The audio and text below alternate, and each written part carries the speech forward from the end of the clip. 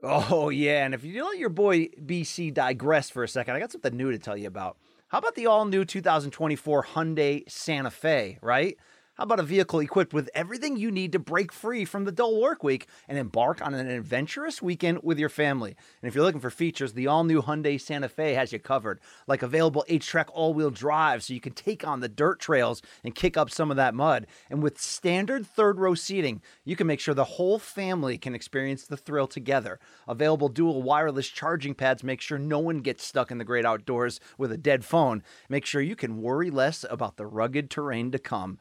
Want to learn more about the all-new Hyundai Santa Fe? Head on over to HyundaiUSA.com or call 562-314-4603 for complete details. It's a 2024 Hyundai Santa Fe.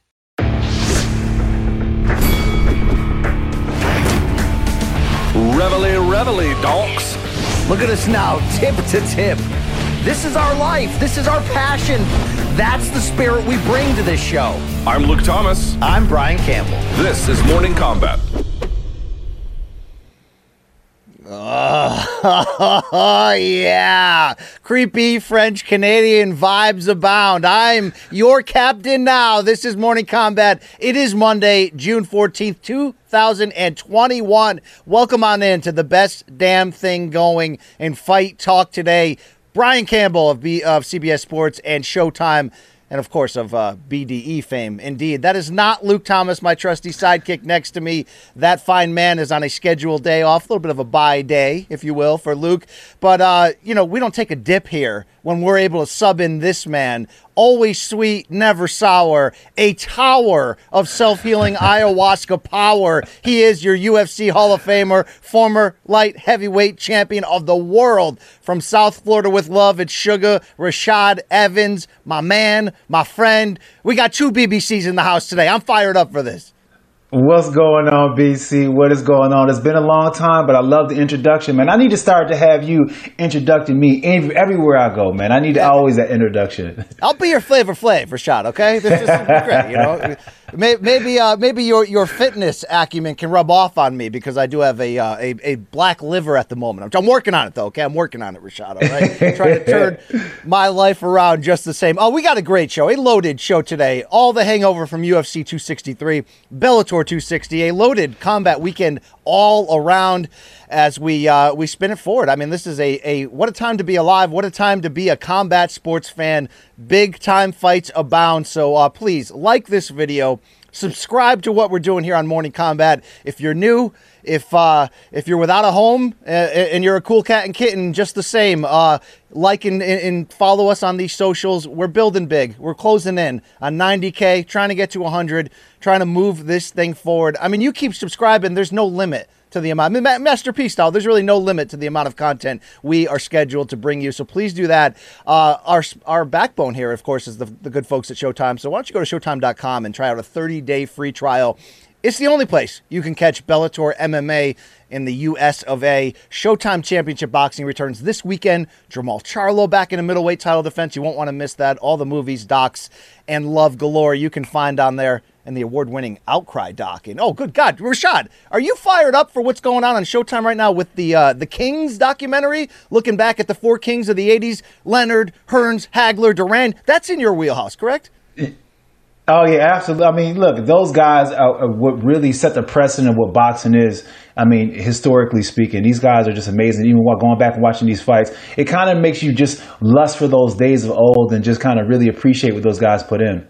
Yeah, no question. There's a 4-part documentary series only on Showtime, and it's about as great as it gets. These guys fought 9 times against each other in 10 years, and it's a fantastic look back just the same. Please don't ask me anything about new merch because I have no answers for you. This is like Rashad, when we got one of those secrets in the family that everybody knows about, like, Uncle Joey did time, but we're not supposed to talk about it. That's what's going on with the new merch launch. But if you want the old shit that the people at Showtime have still yet to mail, Rashad, you can go to store.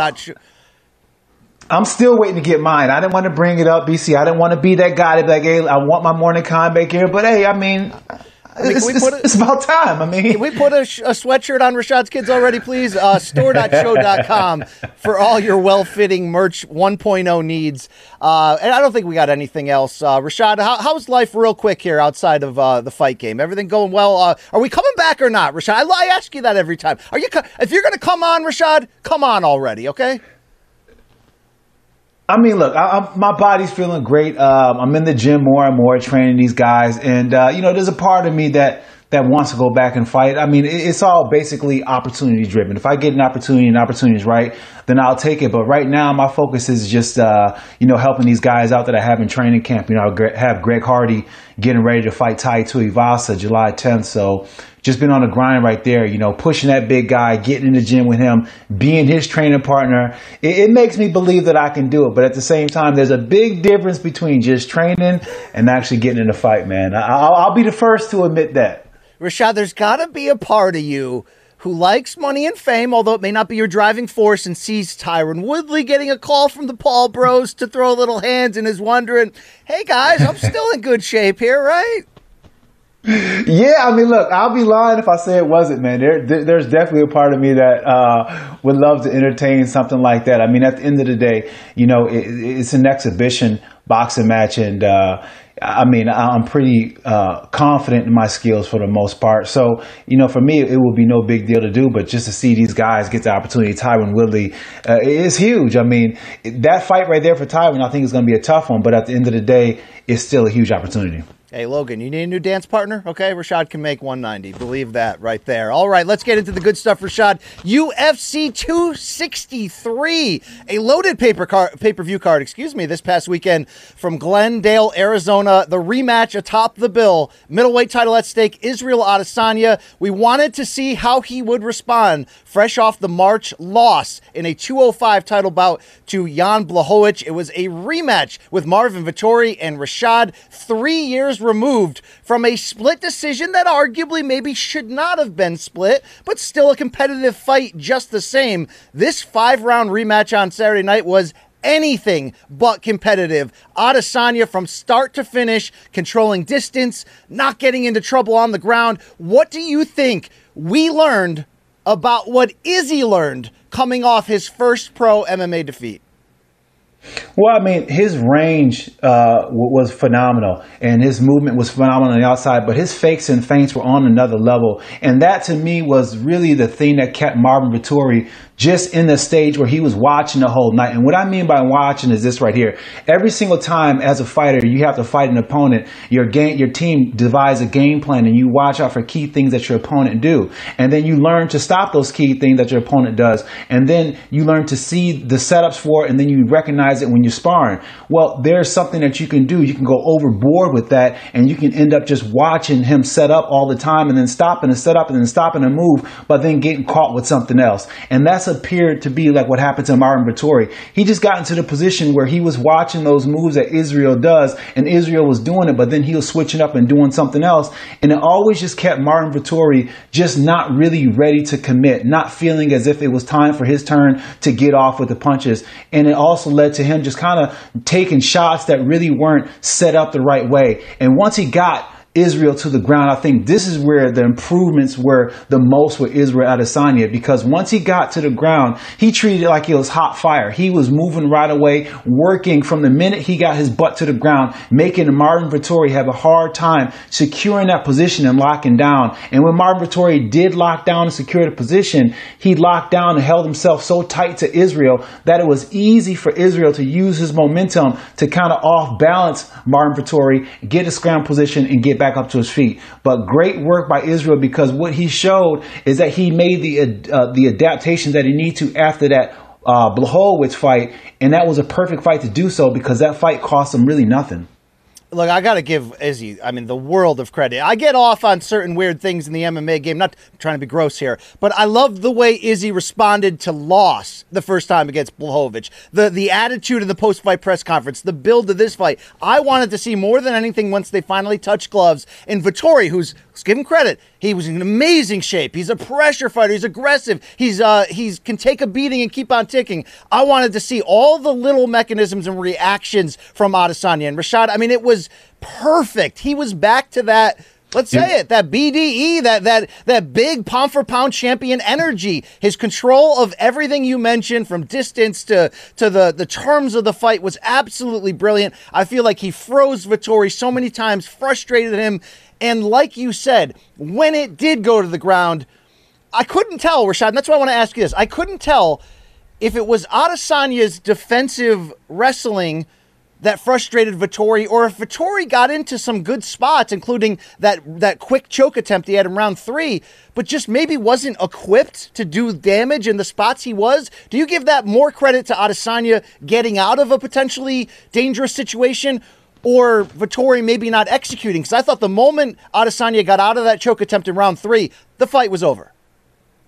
Yeah, I think it was a little bit of both, to be honest. I think it was great execution on Israel being able to recognize the threat and being able to get up. But I also feel like it was a fault of Marvin Vettori of really not disguising where the threat is. Whenever I get a guy on the ground, I have an anchor somewhere, whether it be, holding him down somewhere. That's my anchor. I cannot allow my opponent to know where the true anchor is. I always have to disguise it. So I may have an anchor here and I may have another one here. And these are like kind of false anchors where he'll fight and he can break out of those. And that lets me know that, okay, now I have to really work on something else to continue to hold him down if that's my goal.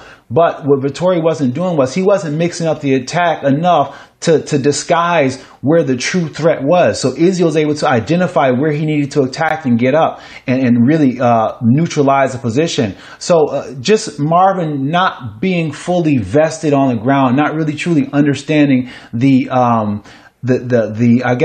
chain grappling that he would have needed to do in order to stay one step ahead of Israel and potentially put Israel in trouble to get submitted.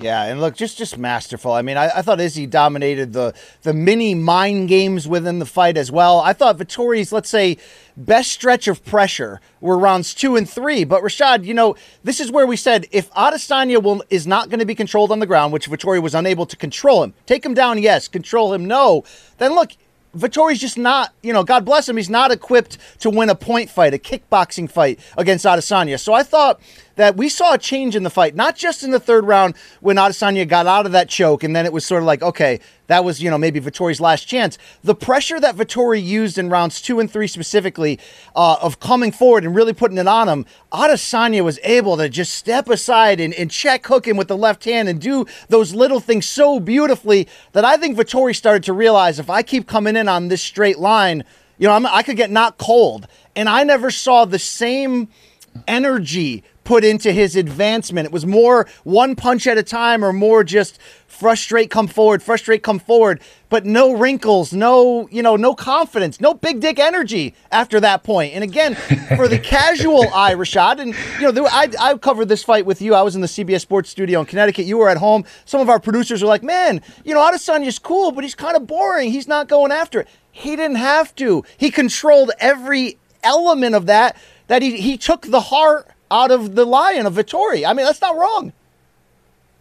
Yeah, you're absolutely right. And you said it correctly, because, what Vettori was doing wrong when it came to striking was what he would do is he would throw his punches, but he'll throw 1-2. When you're fighting somebody like Israel, who does such a good job of really extending his arms out and making you have to punch with his arms, but then at the same time, he's pulling his body back in a position where you're not able to hit him, even if you do land or throw 2 punches. What he needed to do was he needed a third punch or a fourth punch, because that way he can climb the body and go 1-2, maybe hit the arms, 3, maybe hit the chest, and then the fourth one could be in a position where it can hit Israel in the face, because Israel has already reached the end of his rope by pulling back. And we've seen the same thing with Anderson Silva when he fought Chris Weidman. He's always leaned back, and at some point there's nowhere else where you can go. That's when you're able to land that shot. But that sequence primarily only happens when you're able to chain together more than 2 punches at a time, because 2 punches against a guy who has great feet and has the ability to move out of range is not going to cut it. You need 3 or 4 to be able to get in there. Rashad, I want to get to what's next and the whole idea of the Robert Whittaker rematch in a second, but real quick, do you think a Jan Blachowicz rematch, if it were to happen, and I don't think Izzy's done the idea of eventually moving back up and trying the champ thing at 205, do you think it would be different now? Do you think Izzy learned whatever he had to learn from that specifically, that it could change the result? Yeah, I think it can be different, but I don't think enough time has went by. I think one of the areas where Israel fell short was, he just wasn't strong enough. And I think that's one of the things that he's going to have to do. He's going to have to improve his strength. And not seeing it, physically speaking, watching this fight, if you compare the fight from this time compared to the first time he fought Vettori, physically speaking, he's a different animal. You can look at his legs. His legs are getting a lot thicker. And then his upper body is starting to get more size to it. So now you're seeing this 185 pounder starting to grow into a bigger, stronger, more dominant 185 pounder who's at the bigger side of the 185 division, whereas before he was kind of like in the middle to lower end when it came to size concern. But now that if he gets bigger, then he can compete against Jan, because now he'll be able to physically impose himself, whereas before he wasn't. Rashad, I know you don't get caught up in the whole, distinctness of the pound-for-pound ranking. Sometimes it's more of a media, keyboard warrior, basement people type objectivity lesson there. I'm doing it later today for CBS Sports. I feel like this completely reinstores. Reinvigorated? It puts back into place where Adesanya was pound-for-pound wise before that loss. It was a dare to be great, close fight. He lost it. He came back, dominated that middleweight. Personally, I think it's a race either between Kamaru Usman and Israel Adesanya for number one in the game today, at this second. Who's your number one pound for pound after Saturday night? It's still Kamaru Usman to me. I mean, when it comes to just, the way that Kamaru was able to dominate in all facets of the sport, I still got to give it to Kamaru. I mean, Israel has shown great signs of being able to, answer the grappling questions that he may have if you get taken down. He's able to pass those tests with these guys that he's been able to go with. But there's another level when it comes to being a great pound for pound, because you don't only have the ability to be able to get up from the ground, but you have to be able to initiate that flow of that traffic to the ground. And I just don't see him being able to dominate in that fashion yet. I do see that there's a possibility in the near future where he's going to feel comfortable enough where he starts to adapt his game to start being more offensive when it comes to his grappling attacks. He's going to grow in confidence. But right now, he's not there. And because he's not there, I can't give him the pound for pound right now. Yeah, I still got Usman, most likely with number one as well when I do the nerd math later today, just the same. All right, Rashad, and I would love to see that fight. They both said, of course, on record multiple times they want to keep both of those titles in the great country of Nigeria, so they will not do that. Rashad, as it pertains to the future, this fall, no-brainer, Robert Whittaker is next. 3-fight win streak for Bobby Nux. All decision wins against super elite competition. Rashad, this fight is so big, certainly from the oceanic region and all that great stuff. But we're looking at two of the top 10 best pound-for-pound fighters in the game today. Two of the best middleweights of all time. Two guys from relatively the same region here. The first fight, I think we can add that asterisk of hindsight in 2019 and say maybe the wear and tear mentally and physically, we didn't get the full, best possible Robert Whittaker. He has evolved so beautifully since then. What in the damn hell are your expectations if we see this September or October? I'm not sure where, given the COVID issues down under at the moment, but I mean, tell me about your loins. Are you rock hard with emotion over this? Do you have a phoner? Please. I got a full phone. I'm rock hard with emotion. This fight, it moves me in many ways. I mean, if you look at the 3 fights that Robert Whittaker's had since his fight with Israel Adesanya, each and every single one of those fights, you've seen a fighter really just fight at another level. And it was when it seemed as if okay, we reached the limit, we reached the ceiling on Bobby Knuckles. No, he continues to rise and continue to show that he has another wrinkle to unfold and show us. And that's the trajectory that he's been on. So, and with Bobby Knuckles, he was in a plateau. He was in a place where he was just not feeling MMA anymore. And he was at a standstill, a stagnant feeling when it came to competing when he fought Israel the first time. It's going to be interesting to see what that new energy is like. This new energy, I should say, is like when he comes into the cage with him this time, because, Israel has had his hiccups since then. Now since that fight, he's discovered that he's mortal. He's had his first loss inside the octagon. And that does change you, because when you're undefeated in a fight, you don't really understand. You don't really know what you don't know. So there's not that fear. There's not that anxiety that you have about having a performance that doesn't go your way because you've had them all go your way. So now that can kind of play in the back mentals of Israel, he knows that can even happen to him. I wonder how that's going to change this fight. I mean, he is going to go into this fight confident, but there's moments in the fight where you get hit, where something doesn't go your way, and then you think back, is it happening like it have happened before when I lost a fight? Those are the things that kind of plays in your mind once you have that in your understanding that can happen to you. Once you have that loss, now you know that you can lose, and sometimes it does play with you. So it's going to be interesting to see how this fight actually manifests. I mean, this is going to be, commercially, like I mentioned, it could be big. Obviously, in certain regions, it's massive, but critically, it is, it's as good.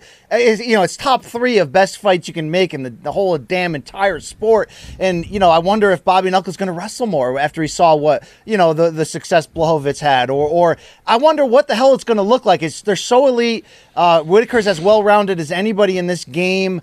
Rashad, I am personally hoping that they have a series against each other, that they do like a Pacquiao Marquez thing, that they just keep, fight forever, mofos. Come on, let's just keep it going because this could be really special. Seriously. I mean, Whitaker is live as hell in this one. I mean, where would Ali be without Frazier? You know what I'm saying? So I think that it will definitely send both of their stars into a different stratosphere if they do have, a trilogy or something like that, one of these epic battles where it goes back and forth and, the last man standing with the tiebreaker of the fights. But I mean, at the end of the day, when you have two of these guys that are just at this level, like these guys are just some of the best martial artists to ever grace the octagon. To be able to have them in a cage with each other to fight again for the second time is going to be amazing. And love the tribute Adesanya did after the fight to his fallen stablemate down under. He was murdered tragically. It was very emotional scene there as well. Speaking of emotion, it might be perfect time to transition into everything Brandon Moreno did on Saturday night. It was your co-main event, a rematch of one of the better fights, good God, of modern memory. I think it was probably the second best fight of 2020 last December. Flyweight championship, Davison Figueiredo and Brandon Moreno fought to a majority draw. We ran it back on Saturday, and it was not competitive at friggin' all. No. Rashad, I want to get into everything first Mexican-American champion and all the great emotion we saw, but X's and O's wise, I just did not expect when we previewed this fight that Brandon Moreno could do anything better than he did the first time around, where he fought his balls off, energy, chin, deep reservoir of stamina. I mean, just everything. But I'm like, can he finish this guy? I would have never have guessed that he could dominate him in every single facet of the game. Did I miss something? Or is this guy just getting leaps and bounds better every time he gets in there? No, I felt the same way. The first time they competed, I thought I seen an athlete who wasn't at the level, but rose to the level, because sometimes you compete at the level of your competition. So I thought that's what was happening the first time. But the performance that I seen on Saturday just completely just shattered that, and it really just let me just see that performance was kind of more or less like a rest stop to see, to where we are headed to with this guy, because it was just a belief, that victory.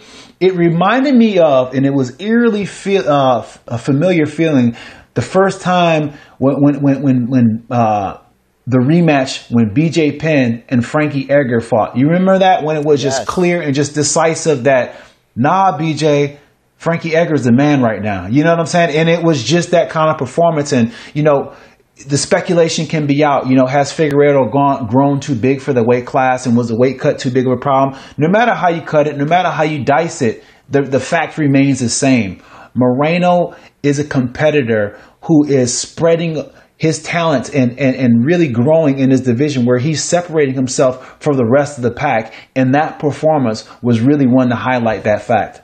I mean, it was powerful and it was technical and all that good stuff, but just in a layman's sense, it was just like confident as all hell. I mean, there was an energy exuding from him that nothing was going to stop him and that he was going to have an answer for everything. His jab that knocked down Figueiredo early was a moment. It was like, oh, Oh, okay. His ability, when he got taken down by Figueiredo, which turned out to be sort of a last gasp, Moreno's ability to transition out of that and then get on top himself and then have the multiple choke attempts before producing the tap. I mean, it was just like, am I seeing what I'm seeing here? This is a guy who has figured out his ceiling, figured out how to unlock everything within him. And obviously, when you tie it in, Rashad, to what is a phenomenal story on so many levels, but how about just this level? He was cut 3 years ago. I mean, it wasn't like he lost 3 or 4 in a row. He just, got on a skid, got cut, but he went back to the sub-elite areas of this world, retooled himself,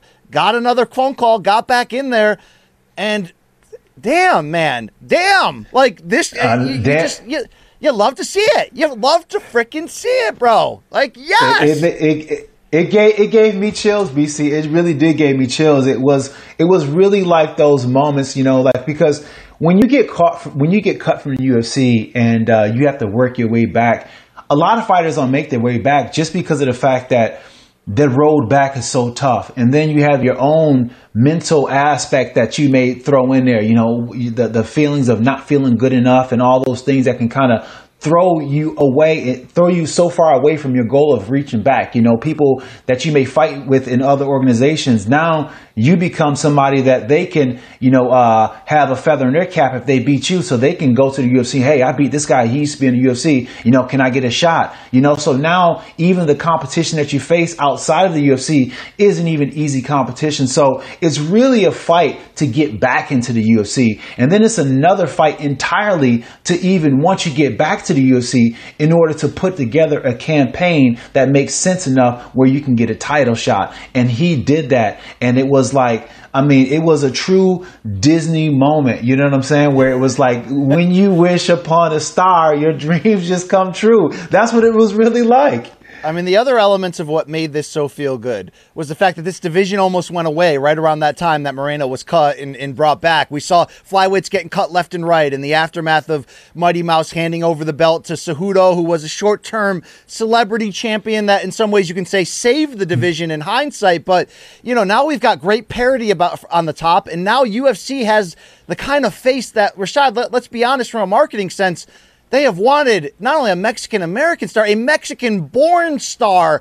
forever. Boxing has been sort of that thing that UFC modeled itself in the beginning when Zuffa bought the company after. How do we be like boxing in the best ways, but do the things that boxing's no longer doing? That was the imprint. But even with all the great advances UFC has had globally, and it's been incredible, Mexico's boxing territory. It's the backbone of what's left of my favorite sport. It's passionate, loyal, all that stuff. To have a Mexican-born champion and somebody who fights with huevos, with that Tijuana style and that spirit, a guy who they're already using on their Spanish language broadcast, that really put like the icing on top of this really good feel-good story where it's like, yeah, Viva Mexico. This was a big moment. We've had Cain Velasquez as a champ, but Mexican-American, but maybe didn't have that personality that could be like the face on the poster. Do you feel like UFC can grab Moreno and like put him in a soccer stadium in Mexico City one day if they wanted to?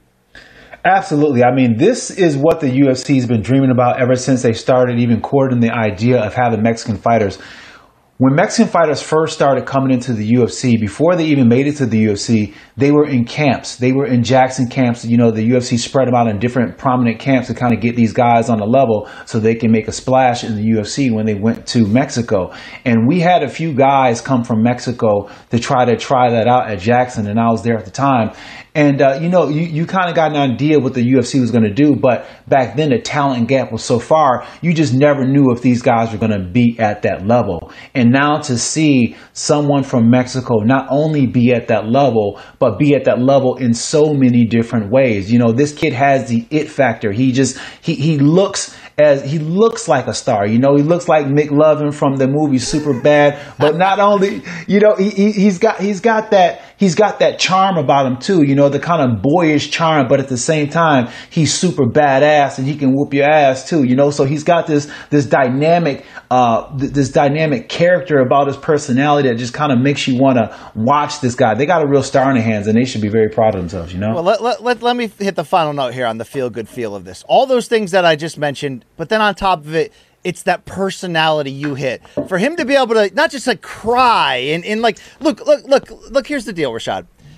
I get off on the pro wrestling side of this sport a lot, right? I want the fighters to be saying, F you, man, I want to kill you. I want that created feeling, even if I know it's fake. I want that created feeling that I'm not tuning into a sporting event.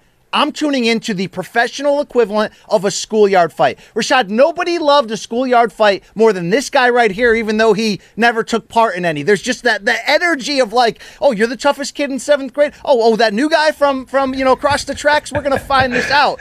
I love that recreation, but a lot of that recreation is posturing bullshit in this game, and we know it, right? I may drink that artificial sweetener, but it's bullshit. What Moreno did with the tears, with the fact that he's speaking English in this interview afterwards and like dropping these swear words in like hilarious spots of just raw emotion, like fucking yes, like it's just like it was the most pure joy in a game which has a lot of postured bullshit, admittedly, right? That your boy BC tweeted out, this might be the best feel good moment I've ever seen, and respectfully, people replied right back with different answers of fights they preferred better. So, Rashad, I took it upon myself to put together a list of the fights in UFC history that I believe are the most feel good in history. And there's a few recent ones there. Maniche, if we can go to the full screen, I think Brandon Moreno's victory fits in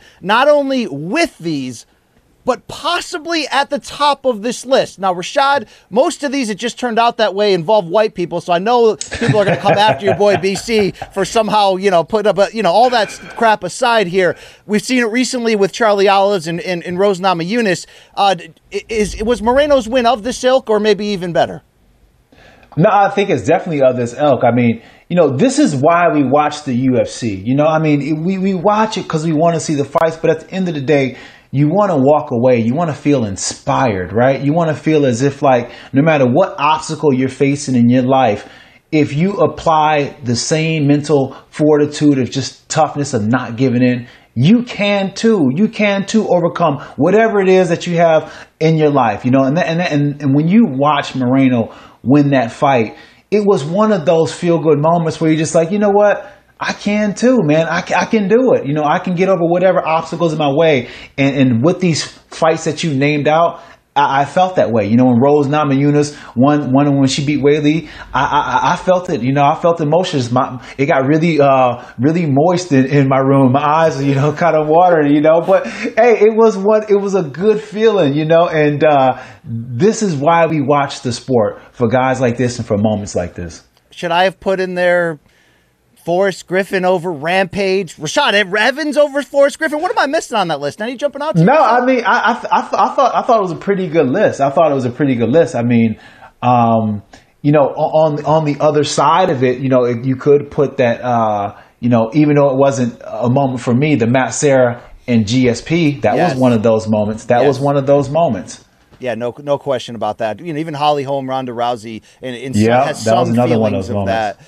With the upset feel there. Rashad, I did want to close on Davison Figueiredo, who, showed in 2020 Fighter of the Year campaign 3-0-1, a finisher's attitude, the red streak in his hair, a badass. He looked like he could be the face of this division, and I don't want to necessarily count him out, even though I'd love to see Brandon Moreno rematch Askar Askarov in the next fight, if that's the direction UFC wants to go.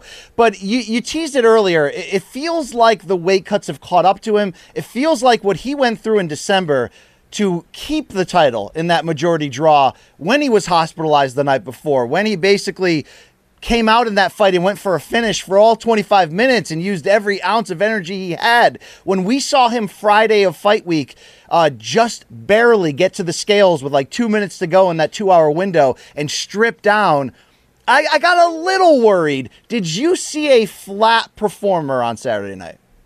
Yeah, I seen a flat performer right out the gate. He just didn't have the spring and just didn't have that that normal charge that you see him have, that explosiveness, that almost accidental explosiveness that he has, because he has that, you know, he's so athletic and he's so explosive, and he has so many intangible tools that I didn't see any of that on Saturday. I didn't even see any fear of that in Moreno's eyes. So, you know, if Moreno wasn't feeling it on his end, then it just really wasn't there. And, you know, you seen a fighter in Figueiredo who was just, you know, like 2 or 3 steps behind, and he felt like he just wasn't on game and just couldn't shake himself out of it. And I have to think it was the weight cut. You know, when you cut so much weight, the next day, it does make your body feel a certain kind of way, because when you're warming up for a fight right before you get out there, sometimes that could be the longest and hardest workout ever, because you keep starting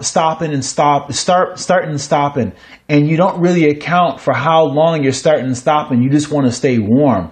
And at the end of the day, when it comes time for you to fight, if you allow your nervous energy to take over, then you could have warmed up too long and pretty much expended some of your actual fight gas tank. So when you're cutting so much weight, you have to be very cautious of that very thing. And there's so many different factors that could have contributed to the fact when he came out there, he was flat. And it could have just been maybe just that. You know, he may have overwarmed up for what he was coming into the fight with from an energy level. I mean, his body at 125 is a wonderland. I don't see how he could, like, retool nutrition or do anything different. So him as a bantamweight, a crowded division full of killers, you know, if that's the only route, I wonder if he could be the same danger level finisher against bigger guys there, because it seems, okay, it's just 10 pounds, but when the smaller you get, the more those 10 pounds mean. I mean, it's not impossible. Maybe he goes there and has just an abundant level of energy, but I think we saw definitely a flat version of him, but also a more patient version. I actually liked the first 2-3 minutes of that fight before that jab knockdown. I saw Figueiredo, who, instead of trying to be that aggressive, all balls out finisher, was being a little bit more calculated and looking to counter. I wonder if he could retool and refigure out who he is at 135, Rashad. Do you have confidence he could do that? Well, at 135 is a different kind of animal, just because of the fact that he's losing the attributes that made him great at 125. You know, at 125, he has this strength advantage, and that strength advantage allows him to utilize his other tools really well. You know, his athleticism and then his striking as well is also being able to utilize to the max, because he has that strength. At 135, you know, he'll be pretty strong, but he's not going to be fight dominatingly strong. And then, you know, he's going to lose some of his speed, and well, he'll still have his speed, but then he'll lose, you know, with the power and things like that. So I don't think the 135 would be a good choice for him. I think he really needs to get a better weight cut, because I think at 125, he's a world champion at 125. I think 125, cutting down the right way, he's way more competitive than he'll ever be at 135. And I want to give him full credit for what he did last year to turn around his career from sort of, you know, that guy to that guy. I mean, he became a thing. So let's give him a chance to retool and make a decision here as we move forward. Rashad, topic number 3, also from UFC 263. I was surprised, motherfuckers. Nate Diaz nearly effed around and hit a 10-run home run in the last inning here. What a wild 5-round welterweight bout against title contender Leon Edwards, who dominated really 23 and a half of the 25-minute fight until Nate, badly bloodied from a cut above his left eye, from a cut on the side of his head, rallied furiously to put together combinations, and you felt if that fight had gone another 10 seconds, let alone another minute or another round, this was Nate Diaz's fight. Rashad, a lot to deal with because of the contrasting, sort of dramatic turn that the way this went. But I want to lead off like this. How much do you think Nate, providing a very on-brand Nate Diaz moment by rallying back after such wow, did we lose Rashad there? Did the screen go? All right, I'm going to stay with it here. I'll put it forth myself right here. I want to celebrate this Nate Diaz moment like everybody else, because we've never seen a more on-brand Nate Diaz moment. He's bloodied. He's opening up round 5 in almost a hapless performance, and he's, calling on Leon Edwards. Was that enough to cover up for the fact, to repair, to erase the fact that for 23 and a half minutes, Nate Diaz not only got dominated in every aspect by Leon Edwards, we almost saw Nate have to resort to like performance art and turning his back to try to trick Leon, which never happened, or try to lure him into a brawl, which really never happened. I don't necessarily feel like Nate being Nate for the final 60 seconds took away the taste in my mouth that at 36, a guy I love, a guy that got a hero's freaking welcome from Glendale, Arizona, you know, is anything more than an aging dude. I mean, that might be a little bit harsh. Manish, do we have Rashad back to throw this to him? Yeah, I'm back. All right. Rashad, was the Nate theatrics enough in your eyes to be excited about Nate's future? Because I'm still caught up on the idea that him searching out a fight with Leon feels like a bad idea in hindsight, and him wanting 25 minutes seems like a bad idea, the last 60 seconds notwithstanding. You know, I think he's still there. I think he still has it. And I say that because, you know, just forget about, you know, what he was able to do in the last minute, even though that was the most fundamental part of the fight. But for me, what makes me think that he can do it was the punishment that he took throughout the fight. When you don't have it anymore, you physically just can't take the punishment. You can't take the blow. You can't take the kicks. You just can't take it. And you're not going to be able to sustain, you know, a 4-round beating and then rally at the end of the fight. But because he was able to rally, because he was able to handle that damage, he was able to catch a Leon Edwards who was losing steam in that fight, and who was able to, you know, really make an effort to really show that he's still a game fighter.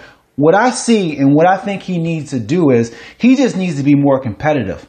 And I think there's a window that he has in order to be able to maximize where he is right now versus start to have that decline that we see happen when guys get to the upper 30 age range. You know, he has maybe a couple of years before we start to see that deterioration, but he's got to fight. He's got to fight more. And I think if he fights more, he's going to be in the thick of things, because just coming off the couch, and hate to say come off the couch because it's not like he wasn't doing anything, but he hasn't been competing for years. Being able to competing is a rhythm. And when you're competing, you're learning the nuances of the game because they change quite often, as Conor McGregor found out. So if he's competing a lot more, I think this Nate Diaz is within the top 5. Definitely within the top 5. Wow, top 5. Okay, see, I didn't get that same feel. Now, in full, you know, respect to the layoffs that you mentioned, I mean, it's been almost 5 years since the second Conor fight, and we've seen Nate active in that 5-year window for about like 6 months, right? It was like the Pettis comeback, the Masvidal fight, and that's it. So, you know, at 36 and the wars add up, yeah, I did feel like he didn't start off this fight crisp. I don't want to overlook, because you made a great point about if he was washed, you know, would he be able to stand in there and take that beating for 23 and a half minutes? Would he want to? Would it all be there? You're right. He took that into his idea of street culture and the whole idea that he talked about afterwards of like, okay, cool to Leon, he won the fight, but if this was a street fight, I'd be the winner because I was about to put him away. I mean, like that's a Nate, that's a Diaz brotherism, you know what I mean? Like, yeah, that's cool, bro, but we're not on the street corner, right? I just don't feel like I can take that away and be like, all right, cool, losses don't matter at this point anyway. And for somebody like Nate Diaz, who is a celebrity fighter at this point, it's not that they really do matter. They don't necessarily. This was a risk-reward opportunity. He was hoping to parachute into and maybe steal a title opportunity against Usman. It didn't happen. It almost happened, though. But Rashad, it's hard for me to overlook that he got pieced up in every single category. Timing, distance, wrestling. I mean, yes, the stubbornness and the toughness was still there, but did he even have a game plan in your mind? And from my critical point of view, if I say, okay, you put him on him in that final minute, could you not have put it on him earlier? Or did he need to wait for that one mistake from Leon? I don't get it, Rashad. I don't get it. Yeah, well, the problem was the fact that he got dominated in areas where he would typically, that he would really be winning in. And when he got dominated in the ground area, that was something that really took the wind out of his sails and really allowed Leon to just get so ahead on the cards, because there was no safe place for Nate to go in order to try to wear Leon out. Every single place Leon went, Leon was just dominating in every position. So he did have to wait, because he wasn't going to smell an opportunity any other way. He was able to really, when he came with the pressure with his hands, he was able to throw those slapping combinations. And when he was throwing those combinations, it really gave Leon something to deal with, because Leon wasn't able to just walk through him. He really had to try to use his defense to get out of him. If Nate would have done that more, he could have been able to bring on the fatigue of Edwards earlier. But earlier out, Edwards was sharp, and I think that's the thing. He's fighting a guy in a division in Leon Edwards, who I believe is, he's right up there with the champion. Not saying that he can beat Kamaru, but when you look at what he's able to do from top to bottom with his striking, with his movement, with his ability to take guys down, but not only take guys down, to really implement a good heavy ground and pound grappling game. That's something that the champion is doing right now. And that's when, you really start to, I had to start to really look at Nate's performance differently, because I recognize the fact that Nate wasn't stepping in there with just a normal, typical top 5 contender. He was stepping in there with arguably one of the best guys in the division. Yeah, I definitely want to put respect on Edwards' name. And look, maybe I said I didn't get it. Maybe Nate's smarter than me, and he fought for that 25-minute distance because of exactly what we saw. He knew there could be a chance of outlasting or out-toughing Edwards down the stretch. He almost got it. Rashad, do you think there was a lot of reaction online that when Nate landed that 2-punch combination with just about a minute to go and then pointed at Edwards to do a very Diaz-esque taunt, did he miss a window to put him away? Should he have put him away there? Could he have? I think he missed the window. I think he really did miss the window, and part of it was he probably was tired, but that was part of his setup the whole time. So he didn't want to get too excited, because he didn't want to allow Leon to let him know that, he thought he was going to get him up out of there. But I mean, because he still had to watch out for a dangerous Leon, right? Leon showed him throughout the fight that he had some power, that he had enough. So you don't want to just rush in there when a guy's been dinging you the whole fight and showing that he has power. So I can understand his reluctancy to want to just jump in there, but I mean, that was the opportunity. That was the whole entire fight for him, and he almost threw that Hail Mary pass and caught it, But it's just something that just kind of makes the legend of Nate Diaz grow even more. Even though he didn't win that fight, it's still something that you can never count him out. No matter who he's fighting, they're going to say, yeah, but he did land that shot, and you got to recognize it. I've been there. I've been there twice. I've been there twice when I fought Rampage and when I fought Thiago Silva. And it was the scariest thing of my life. The last round, the last little bit, and you get caught with a shot that your body just can't shake off. And it's probably, look, do I want a world where Nate's active and in fun, big fights? Of course. So this is, it's not lost on me. This is probably the best case scenario for that, for him to save face in that regard. I mean, it was kind of reminiscent to Julio Cesar Chavez Jr. in boxing back in 2012 when he lost almost every second against Sergio Martinez. Remember that fight, Rashad? Then he rallies back in the 12th round and drops him, and the crowd's going nuts, and he just runs out of time. I mean, look, it's a moment that we won't forget, but it did at the very least seem to overshadow what we learned about Leon. You teased it just a minute ago. He showed us everything, Rashad. I mean, this is what he needed in my point of view. He needed a fight against a huge name that the world would take notice, that would showcase his skills, so that we weren't talking instead about what he's not doing marketing wise, or that time he got punched back, curtain against Masvidal. I mean, what a freaking performance from Edwards from nearly start to finish. Dana White did say afterwards, Rashad, that Covington is still next. Dana's in love with that 5-round war we saw a few years back between Usman and Covington. He wants to run it back. I know Colby's been on Submission Radio in the past 24 hours, and he's accusing Usman of ditching the UFC and not signing the contract, and it's always a soap opera with Colby. But Rashad, separate from Dana's decision, which seems to be in stone, I feel like at least that, you could make a great case that Leon is more deserving at the moment because we just saw Usman rematch Masvidal in a fight we didn't necessarily need to see. What the hell else does Edwards have to do? He's won 9 in a row. He's unbeaten in 10 fights. His last loss came to the current champ back in 2015 when they were both kind of not well known and sort of, starting off in the UFC. I get commercially what Dana's doing, but Leon just showed us for nearly 5 full rounds why I believe he deserves next against Kamaru.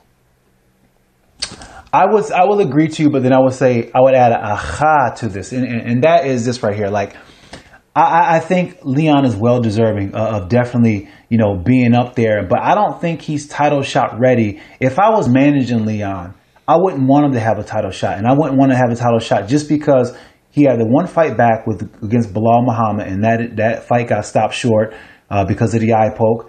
And then we had a 5-round war with Nate Diaz where he largely dominated, but then that last little bit he got caught. So even though he had a great performance, there still was that time in the fight where he lost concentration, got a little tired, and he got caught.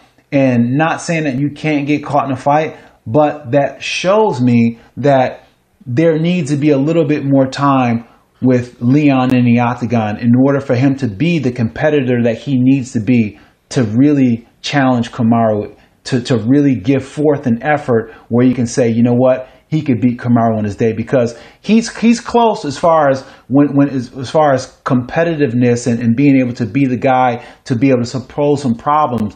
But if he needs a couple more, at least one more fight, another 5-round fight in order to really show and really work out the kinks in his game, because he has been off for a long time. So, Rashad, if you're his team, are you asking the UFC for the Masvidal fight?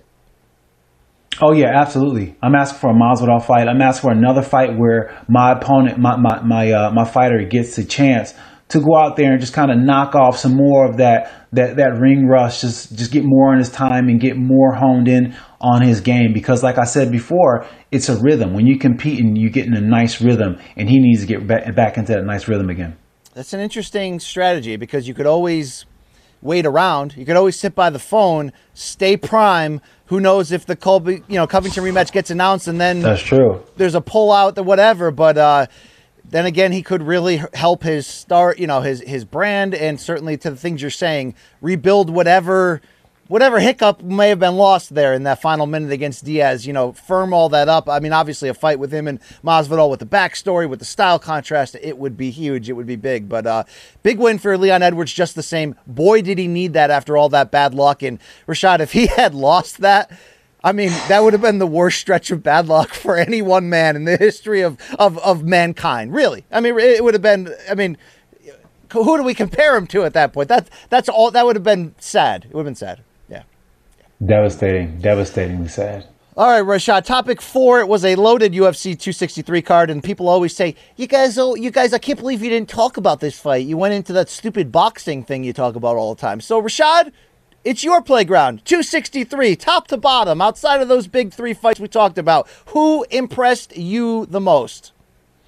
I got to go with Riddell, man. I think Brad Riddell, that fight to me, it was one where, I became a bigger Riddell fan, to be honest. I've always known he's a tough guy from City Kickboxing, and he's a hard worker, and he always brings it. But that fight to me, it showed to me that he's more than just a tough fighter. He's a competitor. He's definitely one of these guys who can, potentially compete for the belt one day. And just, the way he fought that fight, coming out, losing early out, but then finding a way to rally from behind and then really start to pull away, what was impressive to me. And then to do it with the heavy heart, he's one of Izzy's teammates, and he's digesting that loss of a teammate too as well. So you felt that energy out there, and to see him go out there and have a gutted performance like that in the heart of what he was dealing with, to me just kind of just made me want to clap my hands and on Rashad, that. he had to earn it because Drew Dober, who always brings it. I mean,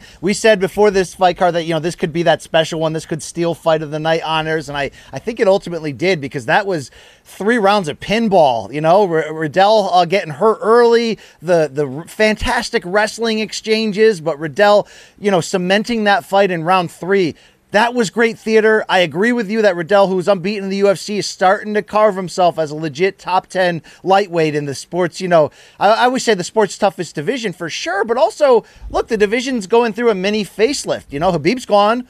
Tony Ferguson and McGregor are 2 big names that are coming off, not only defeats, but looking like they're going maybe in the other direction. You still got some other big names, but they're coming off defeats as well, because really everyone fought for Khabib, so they're all coming off defeats. But, this is a new name here in this division, Riddell, who seems like he can play at this level. Again, I don't know what they're feeding him down there at CKB. It always makes Luke Thomas really excited, but, I wonder what they could do for my fatty liver disease, if I go down there for a 3-month camp, right, Rashad? Right, man. It may come back a different BC for sure. Lauren Murphy also impressed me. That was the pronunciation police have hit me up in the DMs and say, BC, stop calling it JoJo Calderwood. It's Calderwood, apparently, or Calderwood. Either way, Lauren Murphy did what she had to do, and basically a number 1 contenders bout. A fun 3-round affair. You had a lot of wrestling exchanges, some good back and forth on the feet. Both were cut and hurt. Lauren Murphy gets the nod. Rashad, I feel like she should be next, but I do feel like we're in the same spot with Valentina Shevchenko on top. She just dominated Jessica Andrade, and she's dominated everybody else about 10 times worse so far. Lauren Murphy has been consistent. She's put together wins. She does look like she's getting better. But, it's probably still TKO 1 or sub 1 Shevchenko at the end of the day, right? I mean, I'm not being disrespectful here.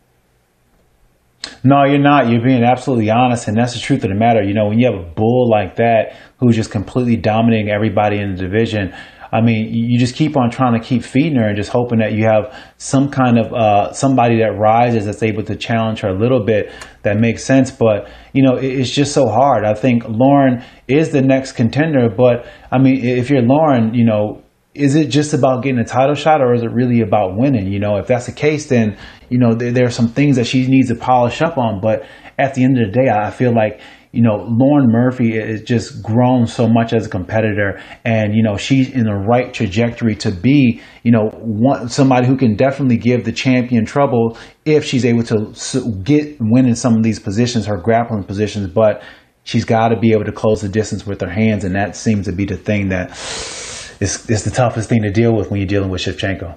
And now I'm confused if I even pronounced that right. JoJo Calderwood? I don't know. Either way, heartbreaking turn for Joanne, Rashad. Remember, she had the title shot locked up. Then she took that stay busy with Jennifer Maia and lost. And now, she beat Jessica Ai, but now she lost again. So tough turn of events there, but it's Valentina's division until we see.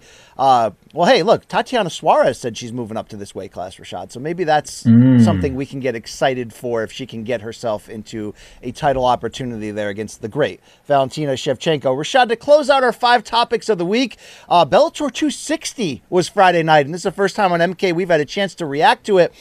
I was dead wrong me for all the appearances I made on this show on CBS Sports HQ when I said, look, I love everything Yaroslav Amosov is doing at welterweight. The unbeaten record is impressive, but Douglas Lima is a different kind of elite animal on the feet, and if he can stay off his back for at least 3 of the 5 rounds, he's going to outpoint and control distance and do all the kind of things that Douglas Lima does. Rashad, I can shut the hell up here, and you can tell me how 26-0 Yaroslav Amosov is a dominant beast. It wasn't, bust open your opponent and beat him, but it was consistent, technical, and one-sided as Amosov took down Lima at will, controlled every aspect of this fight, held his own on the feet, and he's your new Bellator welterweight champion. How impressed were you?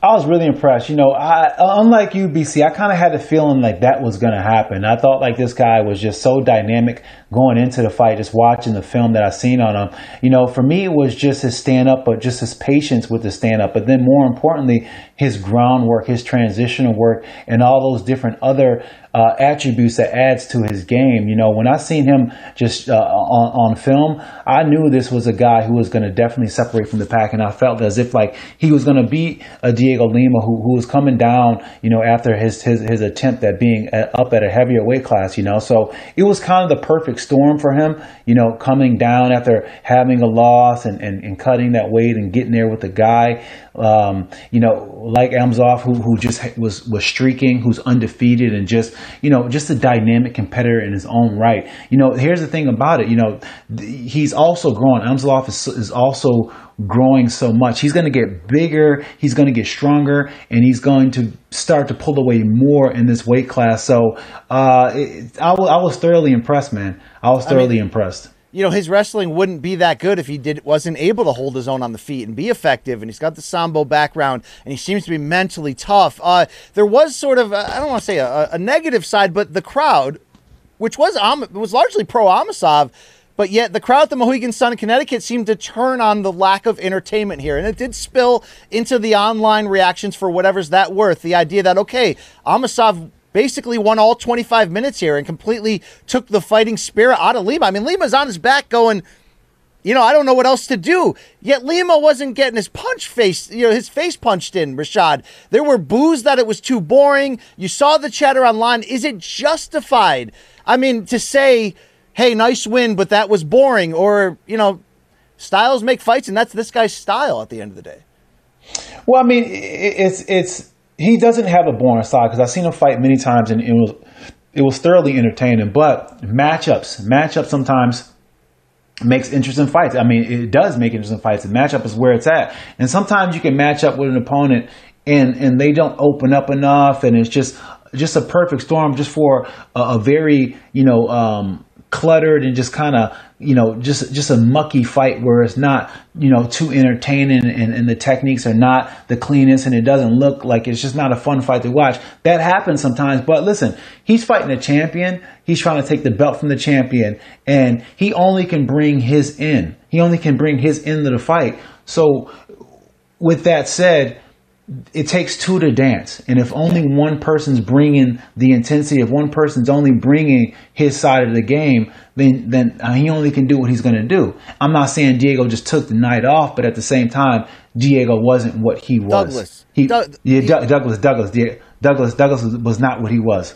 You know, no, and Lima wasn't there to be dominated. I mean, you're not going to dominate Doug Lima. Nobody really does. But you saw the frustration in Lima's face, Rashad. Now 2 defeats in a row, but granted, one for the middleweight title, one for the welterweight title.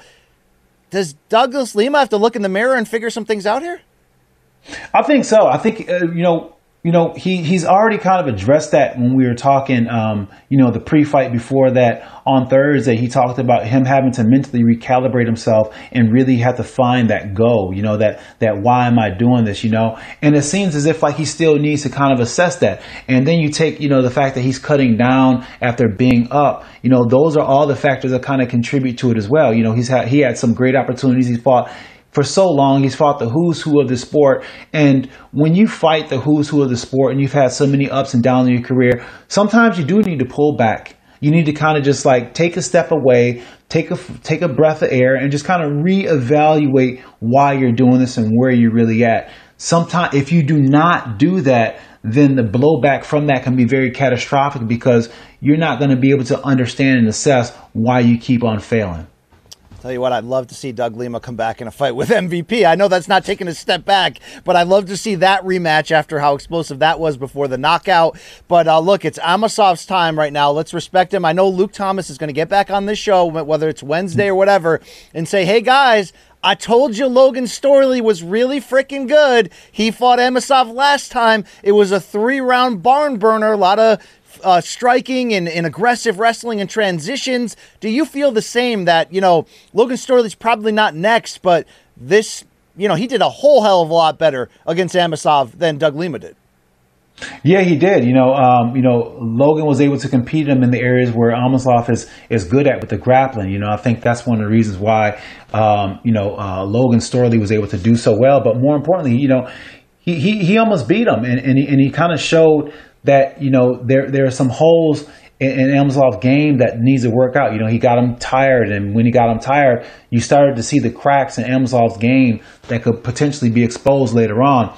But, you got to be able to have an athlete who's able to get him there. And primarily how you get him there is just going right into his mouth, right into the danger zone, which is his grappling, and being able to address that and pose some questions on the ground. So then when you come back up to your feet, you'll be able to at least strike with him or dominate.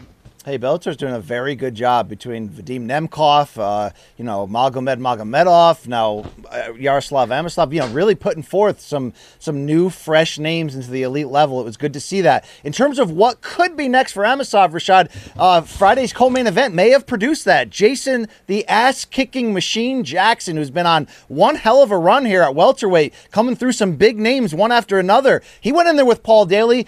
I sort of had the knee-jerk reaction of, okay, great, let's bang. You're going to see bombs. It wasn't bombs. This was technical striking and really technical grappling as well from Jackson to get the unanimous decision. I know you've worked out with him a lot in the past at Sanford MMA. This was as mature as I've ever seen from Jackson by far. It really was. For me, it was just it was impressive for me to see, because I've known Jason Jackson ever since he came to the Black Zillions, and he had zero ground. His ground was so terrible, you just take him down and you can do whatever you wanted with him on the ground. He would get dominated.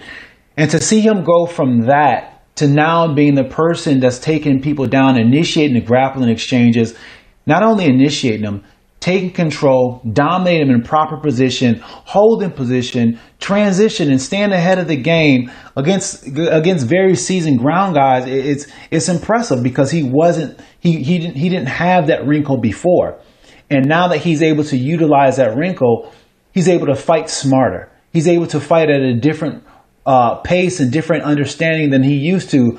So that's very dangerous, and especially for a guy like Jason Jackson, who's growing in belief and who has the stand-up ability, explosiveness to really to be champion in his weight class. It's a problem for whoever he has to fight next. I mean, he never let Paul Daly get comfortable enough to let the big left hook go. So this was a very strong performance, especially that Daly's been hot lately. So Scott Coker's going to have some questions to answer matchmaking wise. I could see Jackson getting next. I could see MVP leapfrogging that if you wanted a star on star type of match, or not star on star, but I mean MVP against Amosov style wise with MVP star value. I mean it's a fun time at Bellator welterweight at the moment. Logan Storley coming off of the loss but looking to get back in there. We got some fun names here, Rashad. Where would you go next for Amosov? I would go with Jason Jackson. I really would. But, I like Jason Jackson's approach. Even when you talk to him about it, about getting a title shot, he's very much like, look, I'll fight whoever they have next for me, because I'm going to be champion. I'm going to have to fight him anyways. That's a great mindset to have. You know what I'm saying? Because it's not someone who's trying to just hurry up and get the position and then politic his way to securing the belt even longer by dictating who he fights. He's somebody saying, you know what? I'm the best. And I'm so sure I'm the best. I'll wait to fight for the belt, and I'll fight everybody else, because when I get that title shot, I'm going to win. And that, to me, shows ultimate confidence. Yeah, I respect that a lot. And obviously, we still got Neiman Gracie, Lorenz Larkin. I'm trying to think. Well, it's a good welterweight division at the moment right there. Rashad, 10 seconds here on, I didn't want to forget it, but Aaron Pico looked freaking fantastic again here against Aiden Lee. Gets the third round submission. But Rashad, for a guy who we're sometimes like, man, don't fall in love with your punch so much, wrestle more, his jiu-jitsu game was off the charts in this one. Absolutely off the charts. I mean, his transitional game, his overall game has grown so much. I've been watching this kid, and it primarily started with his stand-up, and when you have the confidence in your stand-up, like he's growing, he has now working with Brandon Gibson and those guys over at Jackson Winks, he's completely transformed, because now he's so confident with his stand-up, and he knows that his stand-up is on par. It allows him to just flow so well in every other area where he was good at before. And that's what we're seeing. Now we're just seeing an overconfidence and just, in Pico's game. And I think that this is just the beginning of where we see this guy start rising. I think he's going to keep getting better and better. I think he's going to be world champion one day. I mean, when he's not relying on trying to set up that punch and is a threat to do multiple things on the ground, then the openings are going to be there for that knockout power. I mean, he's obviously an incredible boxer. He's completely well-rounding his game, but you're right. We saw reckless confidence in the past. Now we're seeing just controlled confidence. Like the mind is catching up with the body with Aaron Pico. And I don't know if they're going to keep matching him slow, given how spectacular those losses were in the past. But if I'm the guys at the top at featherweight right now, I'm looking over my shoulder because Aaron Pico's coming, Rashad. He's coming. He's coming on. Oh yeah, bro. He's coming for sure. He's coming on for sure. And he's got his belief with him too, and he's got a swagger about it too. I'm kind of liking his swagger. I'm kind of really digging it. I mean, could you imagine him against, Emmanuel Sanchez, AJ McKee, Pitbull? I mean, this is a fun time right now, Bellator, even though, we're all Viacom CBS. Yay, Bellator. It's also a fun time for Bellator at the moment. So shout out to what's going on over there. All right, Rashad, those are our 5 topics of the week. But we also like to give the people a say. So every week we hit them up, give you the floor. It is DMs from Donks.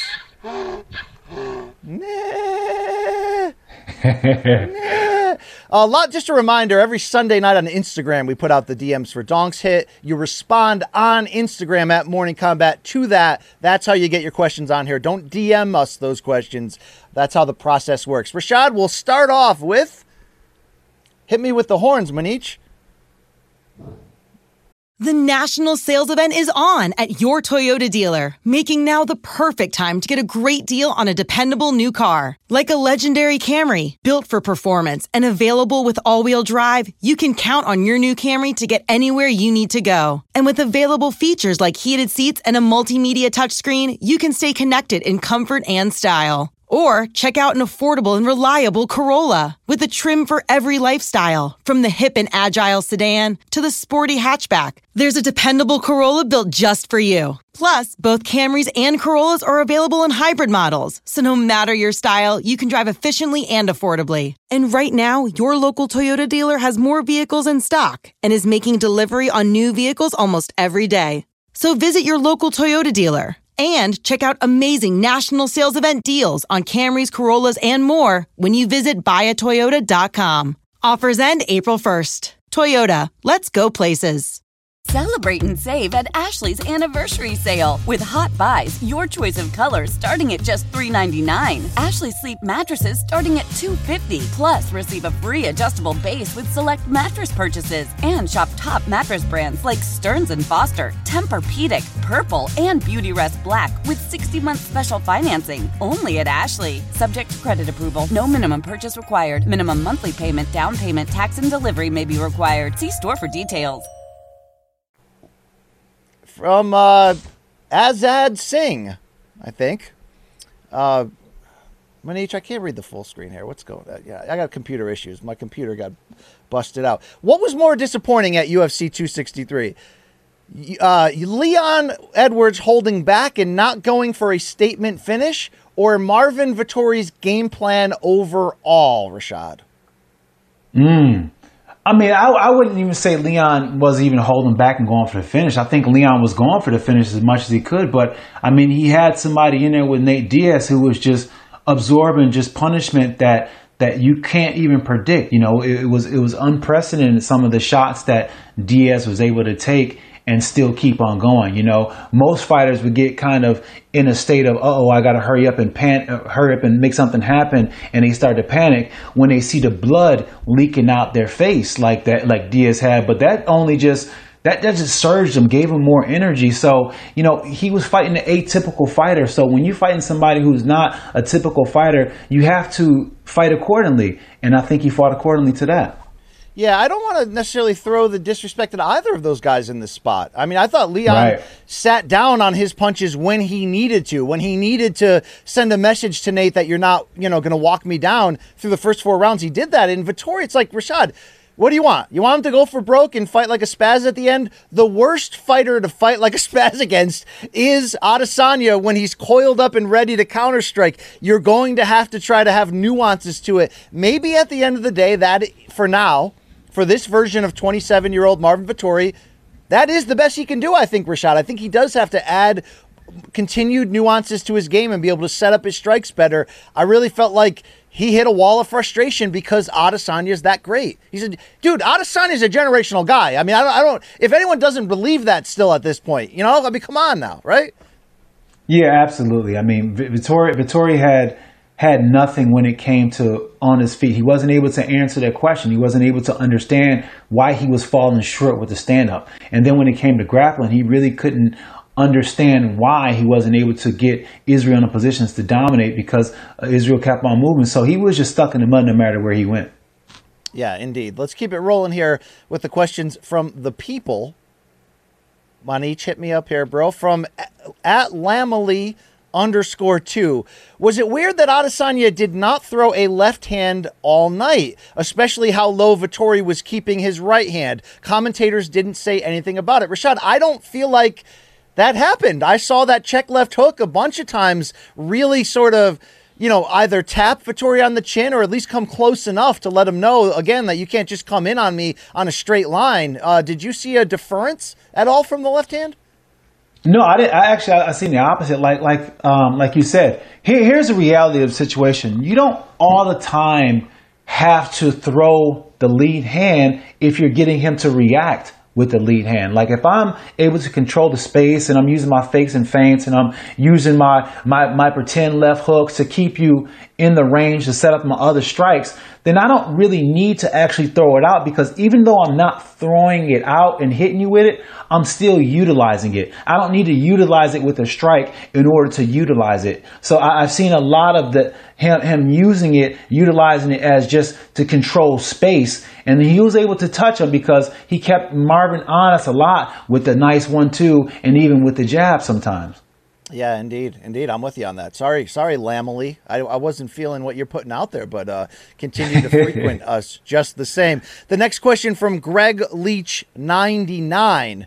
If Nate Diaz had gone for the kill and was able to get that finish against Leon Edwards in the 5th round, Rashad, where would that dramatic finish rank among the best UFC comebacks of all time in your eyes? Man, for me, I think that would be probably within, that probably would be within the top 3, and that's up there with the Matt Serra knocking out GSP for that one, because you know it was truly a one lopsided ass whooping, to be honest, and Nick was just eating it. He was just taking it, and he was going to take it the whole night and be proud of it, but in that last final round, he was able to show why we like Nate Diaz. He was able to show why he's even in the conversation to be awarded a fight like Leon Edwards, a top 3. He showed why he is that guy. So if he was able to pull that off, no doubt about it, that would have been top 3 in my book. I'm trying to think historically here. I mean, we all love Scott Smith's comeback against Pete Sell, Scott Smith's comeback in Strikeforce against Kung Lee, but I don't think anything's topping Anderson Silva's submission in round 5 of Chael Sonnen in the first fight, right? I mean, I know I'm probably missing some others, Rashad, but you consider the title on the line, the rivalry between the two, that winning streak Anderson Silva had, the broken rib. I mean, everything that night, right? Yeah, that was a lot going into it. I think that one will always remain top for a while, but I would say this fight was in the conversation with that, if it could have happened. Because the winner would have had a shot, would have had an argument for a title shot. Now, if Nate had won dramatically after looking that bad early, I don't think they're subbing him in to fight Usman next. Maybe we would have seen a rematch between these two or something, but it would have really, given the talent level of Edwards, the fact that Nate's 36 and has entered into that beloved, I mean, I can't say enough about it, Rashad. The love Nate is getting now is so well deserved, and I love when the OG gets when the love Tony Ferguson got in his last fight. It was just yeah, man, yeah, yeah. I'm sick of these guys fighting against the machine of the UFC, and I love when they get their flowers. Rashad, I just finished another painting. Give Nate his damn flowers already, all right? Come on, bro, right? Nate, this is for you, brother. This is for you. We love you. You're right, man. There's nothing like a fighter getting his flowers, and really getting to appreciate the fans, and you've seen it in his eyes, and you've seen how much that meant to him. To me, the way that he was treated, the way the fans responded to him was the victory for him. You know what I'm saying? He didn't win the fight, but I seen the look in his eyes and just how happy he was because the fans received him. He'll go out there and die on the shield and lay it out all on line for these guys every single time just because he felt that love that they gave him. So, Rashad, I'm into things like the roar of the crowd. I ask fighters. I ask longtime people that have covered boxing and mixed martial arts. I always ask these kind of curious questions of what's the greatest pop you've ever seen? In pro wrestling, the pop is the thing, right? It's always like, when the wrestler walks out in the entrance and the theme song hits, if it's a surprise or it's a big fight, the pop of the crowd is a thing. I love that. It gives me goosebumps. The largest pop I ever heard, I was actually not even in the arena, UFC 196, McGregor, Diaz won. I was watching from the press room. When Nate turned that shit around, the pop was building. And then when he subbed and Conor tapped out, it was like, you could feel the walls and the floor shaking. And again, I was next door. This one would have been freaking insane. Could you even imagine being in that arena if he had done that this time? Whew. Man, I couldn't even imagine. Just even in my house was just what was deafening. So I couldn't even imagine what it was like actually being there because it was just truly one of the most exciting moments of the fight. The whole entire card. Let's keep the train rolling here on. We got one more here, Manich, from the people? Maybe two? All right, let's keep it going. This one's from Tejash _X_X. It's a hell of a tag you got there, Tejash. Has flyweight finally become relevant enough for the casual MMA fan? Interesting wrinkle on that question. Your thoughts, Rashad? I think so. And I think that it had to really work its way in the hearts of the fans, and as crazy as it sounds, through the ordeal of almost getting rid of the weight class, really just kind of made fans and more endearing of it because, you have that stretch where it was going to get taken off, and then you've seen some fighters getting cut, and then you've seen Henry Cejudo win the belt, and then he was able to go and win 135, further validating the strength of the 125 division. And then you've seen Davison Figueiredo go out there and just pretty much capture the imagination of people with being, such a powerful, dynamic, Mike Tyson-esque type, fighter at the flyweight division. And then you just see Moreno just go out there with a sweetheart performance and really just go out there and show, when you believe you can win, you can do anything. And I think now it's really resonating and connecting with people from a heart level before anything. I agree with you on that. Maybe in the past with DJ, it was more about things were happening so quick. They're playing pinball and it's great technical skill, but it's just, now you got relatable. Now you got guys, powerhouses. You got power punchers and badasses going after it. It seems a little bit more relatable. God, good darn, we never gave DJ his flowers. It was never relatable enough for the people to buy in. What else could he do? We wanted him to finish guys. He started dramatically knocking out and subbing guys with 1 second to go in fights. It's too bad, Rashad. It's too bad. All right, that's the questions for the week. We appreciate your efforts there, but it's time to get into some shit, okay? And that's what we do here. Every single Monday, I scour the globe for the good, the bad, the ugly, the best, the worst, the in-between. In combat sports and beyond, it is called, have you seen this shit? All right, Rashad, buckle up for some ridiculousness here. You'll be playing the role of Luke Thomas. We start out UFC 263 in Glendale. Lightweight Terrence McKinney, Rashad, wins his UFC debut against Matt Frivola in 7 seconds. And check out the injury-producing celebration here. Climb the cage and blow out the knee. Oh my gosh. Rashad, there's a lot to process here. Do you know his backstory of having been tasered, bro, by the police and overdosing twice and almost dying? For him to turn that around, blown knee or not, this is special, this moment here. It really was. Seriously. No, it was. I heard about a story, and it was such a great story. I looked into it after he made the comment of, you need to have me on your podcast, Joe Rogan. So I checked it out, and it was a very good story. But I mean, to have such a upscale performance coming in short notice and winning, and then blowing your knee out. Oh my gosh, that's so uplifting but devastating at the whole time, because I had 2 knee surgeries, bro, and they don't come back like that. So my heart goes out to him. But man, great fight. Reminds me of that field. Remember those field goal kicking brothers from the 2000s, and one of them hit a game winner, and then he was jumping up and down celebrating, and he busted his leg. I forgot that guy's name. You know what I'm talking about? Yeah, I know you're talking Gramatica. about. Thank you, Manich. Gramatica. Martin Gramatica, I think, maybe. Maybe there was a couple brothers. I don't know. Let's keep it going here. We talked about that great feel-good moment from from Moreno. Rashad, do you know what doubled it? Figueiredo's reaction after the decision was announced. For Figueiredo to be such an uncompromising badass and then pick up Brandon Moreno and celebrate with him. Rashad, Bushido 101 right there. That right there is what it's all about, man. Listen, BC. Look, we go in there, we push each other, we may even talk about each other's mamas, but at the end of the day, it's about the respect and love that you share with your opponent when he's giving you everything that he's got, and you felt it. There's a connection there, man, and that's what this sport captures, man. That's a beautiful moment. Moment. Thank you, Figueiredo. That was very beautiful. All right, Luke. Good God. Rashad, if you're going to do some Fat Guy MMA, I'm going to put it on this show. Did you see heavyweights Carlos Felipe and I skipped over. Did you see this mural in Tijuana? What do they have this pre-painted for Brandon Moreno? Oh my gosh. See, that's some fandom right there. Like Yes. away. I mean, come on.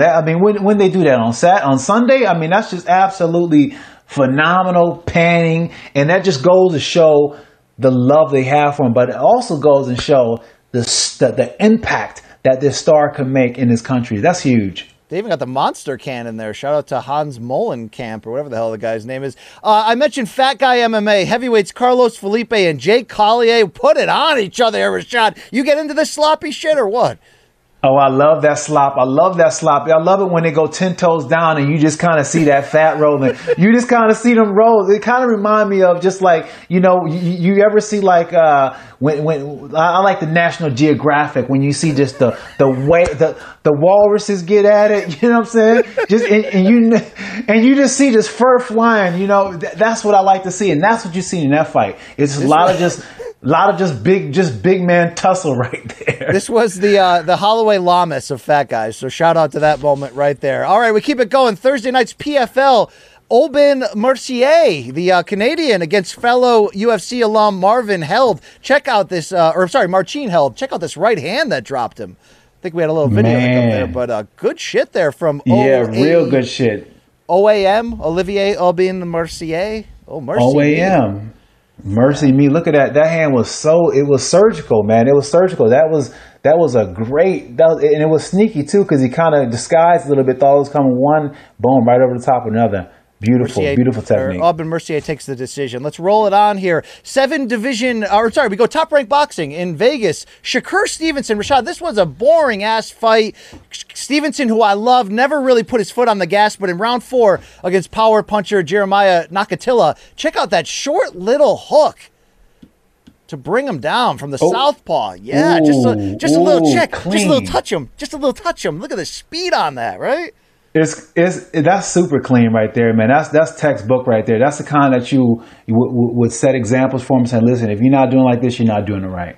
Yeah, that's some Floyd shit right there. I love that. 7-division women's boxing champion Amanda Serrano continued her MMA career. She went in the Icon Fighting Federation banner, took on Valentina Garcia, and in less than 60 seconds, we've got a standing guillotine. Rashad, I guess there's more money on the other side, right?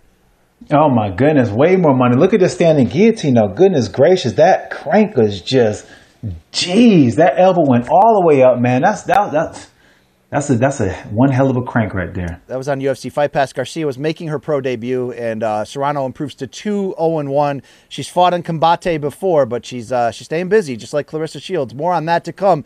Rashad, let's head over to the gym. This isn't 1978, Rashad, but what the hell's going on here? Oh man, BC, he got your jeans on, man. Those are your pants. I know your pants when I see them. Those are your jeans. Those jeans are on your team for sure. Bell bottom blues, bro. You made me cry. This is special.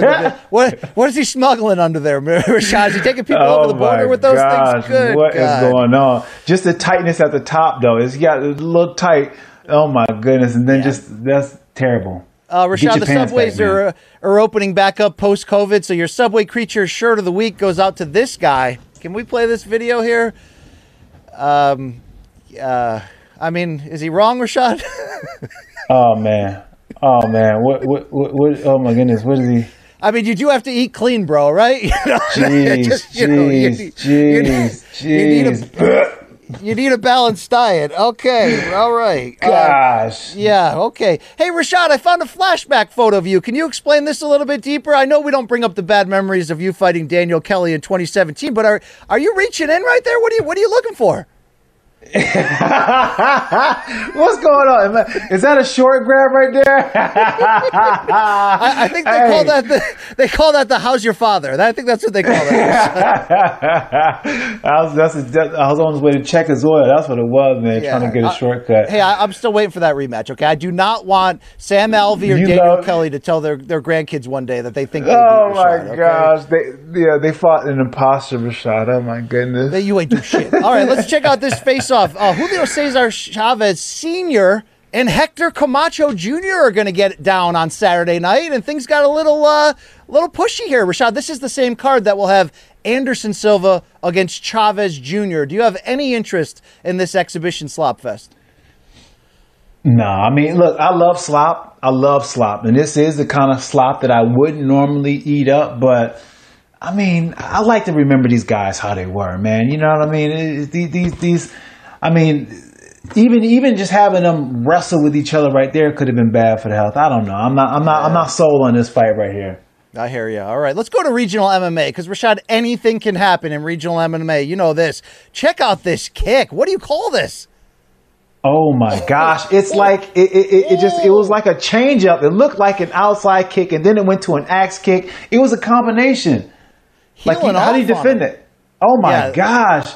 It looked as if like it was coming like an unhinged high kick, left kick, and then it just came down in the X. You can't even teach that. I think he was just kind of making it up in the middle as he was pulled throwing my groin watching that happen. Ooh. All right, let's check out this kick here. This is like an accidental kick KO. You got to watch closely. Oh wow! That's from the Bellator archives right there, Rashad. Dang, he got stuck. What was that? Oh my goodness! I think they've got a slow-mo replay. Check that out. Oh, he kicked him on the way down. Oh, that was nasty. Ooh. That was nasty. Ooh. Rashad, if you look close enough in nature, you'll find a lot of fallacies. What is Grandma's cactus doing here? Grandma's cactus needs a little bit more water, huh? Wow. Grandma's cactus is rock hard with emotion, and indeed. Let's head out to New Mexico. Speaking of phallic objects, Rashad, it's always good to get in touch with nature, right? Always. Look at the tip. Tip the tip right there. That's the one tip to tip. Very impressive. Full mast over there in New Mexico. We like that. All right. Rashad, I don't know if you saw in L.A. over the weekend, somebody took the time on an airplane to spend the money to spell out in the airstream above, Joe Rogan is literally 5'3". Can we just let this short man live? I mean, Rashad, you sat across from him on the show. He's at least 5'4". Let's put some respect on his name, right? The pettiness in this is just astronomical. This is astronomical pettiness. I like come on. How petty do you have to be to do something like this? People are obsessed with Joe Rogan's height. I will say, it's smaller in person than I expected. Okay, not the muscle size. All right, he's on it, but somebody went to that extreme. Wow. All right. Hey, Rashad, forget about Brendan Schaub. This is the real Food Truck Diaries. I'd get off on this type of service, right? You? Oh man, me too. What is this? What's going on here? She's yes. Hey, See, there's always a wrinkle. There's always a wrinkle in the game, in the food industry, and this is a good one. Dicey, Papa. That's a happy ending waiting to happen right there. Wow. All right. Rashad, we see fights in the cage. We see fights in the crowd. Check out this NBA fight. It got the internet going. Suns and Nuggets. And did you hear that the guy was like, Manish, what was the thing the guy yelled during this fight? Look at this. He said Suns in 4 as he delivered the right hand, Rashad. Oh, my gosh. Look at this. Wow. There's a bunch of adults in jerseys in the crowd. It's unbelievable. I mean, the striking defense it needs to work on that. I mean, if you're going to be out there talking and running your mouth at a basketball game, you've got to be ready to fight. Yeah, you got to be. Wow, that Nuggets fan took it hard. So did the Nuggets, unfortunately, for the fans out there. Jokic ejected. What the hell's going on here? We'll keep it going. We had some celebrity boxing over the weekend, and it was gross as shit. Did you see Lamar Odom against Nick Carter? Rashad, who the hell sanctioned this BS? I mean, look, I know I just told people to watch Mayweather Paul, but this is the other end of the spectrum. The opposite. Sorry, Aaron Carter. Don't dead wrong me. Aaron Carter. Yeah, I've seen some of the highlights of this. It was gross. It was disgusting. But it was strangely enough kind of entertaining, man. It was kind of entertaining in that respect. But I mean, it was just pure ugliness. Ugliness. I mean, Aaron Carter, the younger brother of Backstreet Boys, Nick Carter, has like a weird face tat, but not in like the Tyson Cool way. And then Lamar Odom, didn't he have like a heart attack at the strip club? I mean, I don't. Yeah, he did. I don't want to get into this, but hey, you know who did was Chuck Liddell was the referee for this one, Rashad. Can we get a GoFundMe so that Chuck doesn't have to work this kind of shit anymore, please, Rashad? All right. Oh, man. Hey, new invention time, Rashad. They call this one the Cobb Quickie. You want to butter your corn? This might be the most efficient way to do it. In fact, given my training as a teenager and single man before my married days. That is phenomenal. Look at that. You could, wow. I mean, Rashad, they could just hire me, right? I mean, that's just, use my hand, please. Have you beat your corn lately? Yeah. All right, hey, let's go to the baseball diamond. Check out this grab. The bad news is Rashad will never touch himself again, but the good news is he caught it. Wow. Wow, that was phenomenal. Look at that stretch afterwards. I mean, look, jeez, woo. Wow. Knocked the glove out of his hand, but he caught it. That was impressive. That was impressive. Very impressive. We close with this one, Rashad. Can somebody get out there and come get Uncle Leon and Aunt Bev? What the hell's going on here? Oh man, somebody stop this. Somebody stop this. See, this is why we're in the times that we are with the Me Too movement, because guys like this, buddy, come on, this is... Sir, this is an Arby's. I mean, come on, what is going on here? Can we get an undershirt on that lady, please? Man, that was... Wow. You would have to break that out. That's the shit of the week, Rashad. That's all we got right there. Odds and ends to close. Rashad, it was a very rough weekend for refereeing. I want to start at UFC 263. I know you saw this. To kick off the pay-per-view, light heavyweight Paul Craig went in there against unbeaten Jamal Hill and local Arizona referee Al Guinea. Fight forever. Just bleed from this guy. Paul Craig puts Hill in the head and arm triangle and obviously bends the elbow in the other direction, a badly, not broken, but badly dislocated arm. And then, Rashad, he lets the arm dangle as Paul Craig is punching him in the face in the head triangle. And Paul Craig's yelling at the referee, stop the fight. And the guy's like, no, we're good. We're going to keep going here. Do you think it should be a hard and fast rule that if the bone breaks, the fight's over? At the least. I mean, at first the referee was in kind of a hard position to see, but I mean, once the guy's arm is in and is dangling around, I think that's a pretty good place to stop the fight. And you know what really was good gross place to fight. You know when they announce the decision after and the referee takes both of the arms of the fighters and holds them and then lets the winning guy pick up? He picked up the healthy arm of Jamal Hill, but then left the broken one just dangling there. It was gross. I mean, come on, we don't need this there. Unfortunately, Rashad, that wasn't the only rough refereeing of the week. DAZN Boxing had a main event from Newcastle, England. Lewis Ritson in there against a guy named Ponce, unbeaten Argentinian, I believe. Excuse me. In round 10, Ponce is putting it on Ritson, Rashad, and Ritson's father, who's also his trainer, throws in the towel, but referee Steve Gray, which it is in the rule set that the referee does not have to stop the fight when a towel is thrown, picked up the towel, threw it out of the ring. The problem is Lewis Ritson went on to take 2 more knockdowns to the body, likely suffered a broken rib, and basically got another minute of ass beating that didn't seem necessary. Rashad, it's not the first time we've ever seen this before. Famously, when Miguel Cotto fought Yuri Foreman at Yankee Stadium, we saw it. We saw it in a Graham Earl, Michael Katsides fight a few years back. But if the trainer's saying, my fighter and my son's had enough, shouldn't that be enough? 100%. I mean, the fact that he didn't stop that fight and you can wave something, for one, that's dangerous as hell. I mean, there's nobody who knows the fighter like the trainer. So if the trainer is stopping the fight, then without a doubt, there needs to be, the referee needs to stop the fight. Even if, I mean, that was just very poor by the referee. Thank God nobody got seriously hurt, but that referee definitely needs to be reprimanded for that, because that is not, that can't be suitable anywhere in combat sports.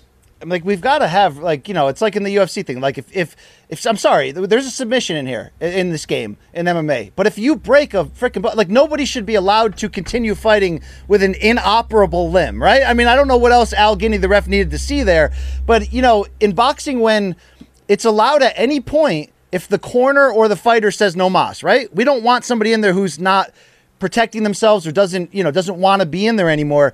A corner throwing in the towel is waving the flag of surrender. It is what it is at the end of the day. You know what I mean? Like, that is just so, I don't know. It's very bizarre to keep that going. It's dangerous. Yeah, really, it is dangerous. And dangerous. Tough break there. It was a number 1 contenders fight. The winner is going to get a title opportunity against Josh Taylor. So it was a pretty big fight. I get the referee wanting to give the fighter the best chance, but I mean, good God, it's his dad. It's his freaking dad in the corner. Enough right there, all the way. Rashad, enough.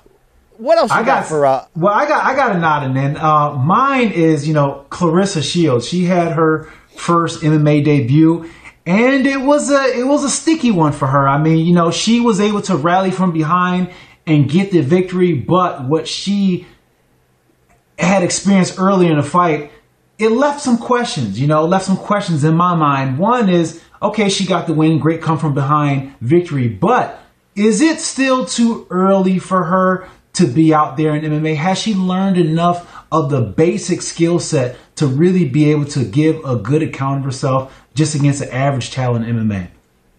Well, Rashad, I think it's interesting to bring up. Luke and I talked about this, I think it was Friday's show, and we overly praised her for having the guts to make the move, for showing certain intangible qualities of fighting through the trouble. And I'm not going to lie to you, a lot of our listeners were like, I cannot believe Luke and BC were so pro Shields here. She was remedial on the ground. She got her ass kicked. Should she have been in this main event? I'm interested to hear the other half of it. Are you questioning whether she should still keep going, or whether this should be, or whether she should advance this far in matchmaking and be in certainly tough matched fights when she's this early in the game? I think she needs a little bit more time. I feel like when I watched that fight, there was just some things in her game that just wasn't there and didn't show any signs of just basically understanding. When she was on the ground, her ability to just recognize the threat and being able to move from that was not one that you would expect to see at this level in the competition that she's going to be facing. So I think if anything, I think this fight was a good tester for her to kind of be like, okay, this is what I need to work on. Mike Winklejohn and Coach Greg Jackson, they're very good at being able to understand what their fighter needs. So I just hope that they slow it down enough for her to be able to catch up in the grappling exchanges, because it takes a long time and just to have some concepts stick together, because she's never going to be the grappler that can go out there and dominate someone who's, pretty seasoned on the ground. But she can understand the concepts enough in order to get herself back in the position that she can, or that she needs to get to, in order to win the fights with her striking. If you're the matchmakers at PFL and you've got somebody who's willing in Shields, but I mean, look, you can't learn this stuff in 7 months, right? Do you put her in there with strikers? Do you do a little bit of the Kimbo Slice matchmaking here? What do you do? Yeah, you got to keep on throwing her lofts. If she's not going to be able to compete at the highest level, then if you're a promotion, then you have to give her those more favorable matchups. You don't want to give her just the easy fights, because then that doesn't help her at all either. But you want to give her more favorable matchups. Get her with somebody who doesn't have great ground, but at the same time has stand up, where they'll be primarily in a striking competition, where it gives a chance for her to grow in other areas, and not only grow into her grappling and stuff like that, but just the understanding of the fight, and have that confidence grow as well too. But the confidence is everything. Will be fun to watch either way. I do give her the full-on respect for going after it. I mean, it's weird. It's like we're talking about the big monies in boxing compared to MMA, but I think, for a lot of the female competitors in women's boxing, we're seeing Amanda Serrano, now we're seeing Shields. They feel like they have to go in the other direction to kind of get the money, get recognized. I mean, certainly women's MMA is well far advanced where women's boxing is at the moment, Rashad. I mean, that's fair, right? Absolutely. Hey, BC, I got one more odd for you. So, Scott Coker has been talking about, potentially, about the Paul brothers, and about what they've been able to do from a promotional standpoint. He was like, listen, it might be some guy, I talked to their managers about potentially getting them into MMA. Now, who knows? Maybe they may try their hand in MMA. I don't think they will, because their bread is pretty buttered with the whole boxing shtick that they have going on. But does this type of, I guess, social media influencer fighting, does it have a place in mixed martial arts? And if so, do you think that they will have the same success that they've been able to have in boxing? So you're talking about Bellator grabbing a Paul brother, and Logan, compared to Jake, does have a legitimate amateur wrestling background. Yeah. I'm not sure if Jake had the same success, but putting him in obvious CM Punk level matchmaking, right? Right. I mean, yeah. I mean, even if it's not the Paul brothers, I'm talking about the YouTubers versus the TikTokers. There's this whole social media influencers that are now getting into combat sports. Now, they can definitely be sold from a promotional standpoint, but is there any room for MMA, as it has been for boxing? I always say at the end of the day, whether we're talking about the future of the Paul brothers on Showtime pay-per-view, even, the fights have to like, if the proof is in the pudding, as Floyd would say. If the fights are entertaining at the end of the day, then it will justify the downgrade in matchmaking and level of fighting you're presenting, because people will want to see a personality go in there and fight. So as long as you match him with somebody where it's competitive and fun, like, I'm actually excited about Jake Paul and Tyron Woodley, because I don't know who's going to win. I feel like it could be a brawl. Either could win by knockout. Like, it could be something fun. The issue I had with how Logan Paul and Floyd played out was that neither guy really, tried to win it. To be honest, neither guy really tried to defiantly and dominantly win it. So I would be okay with a Paul turn in MMA, similar, let's not forget, similar to what Kimbo Slice did in Bellator, and Bellator did bring him back the old guys. If it's competitive and it makes the slop worth the interest level and all that, yes, I'd be into it, Rashad. There it is. Yeah, I mean, I can see what you're saying, and I guess from that standpoint, I will be into it too.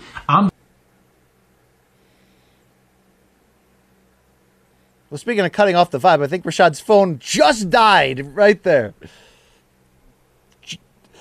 But we thank Rashad for his service just the same. That's Morning Combat for the week. We fought through some tech difficulties. We got it done. Luke Thomas will be back on Wednesday. Thank you so much for patronizing our patronage here. Like and subscribe.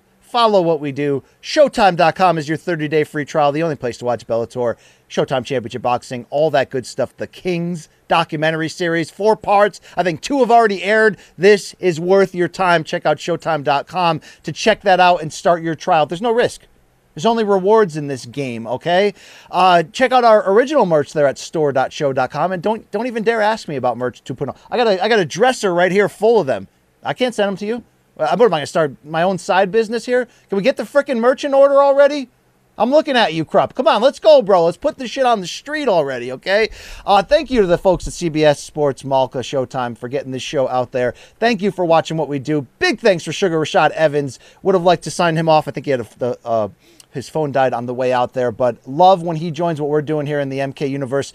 Future episodes of Storytime with Rashad to come, with Sugar there. So check that out. For Sugar Rashad Evans and our fantastic crew, my name is Brian Campbell. This was Morning Combat. And maybe 2 words for you, for the people, for the exit. We out.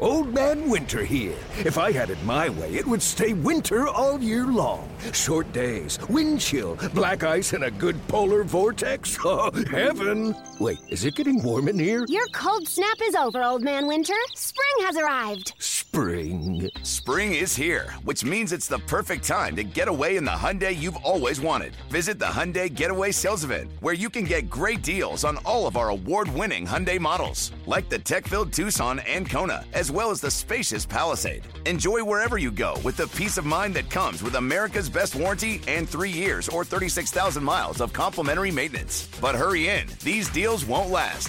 Add more joy to your journey at the Hyundai Getaway Sales Event.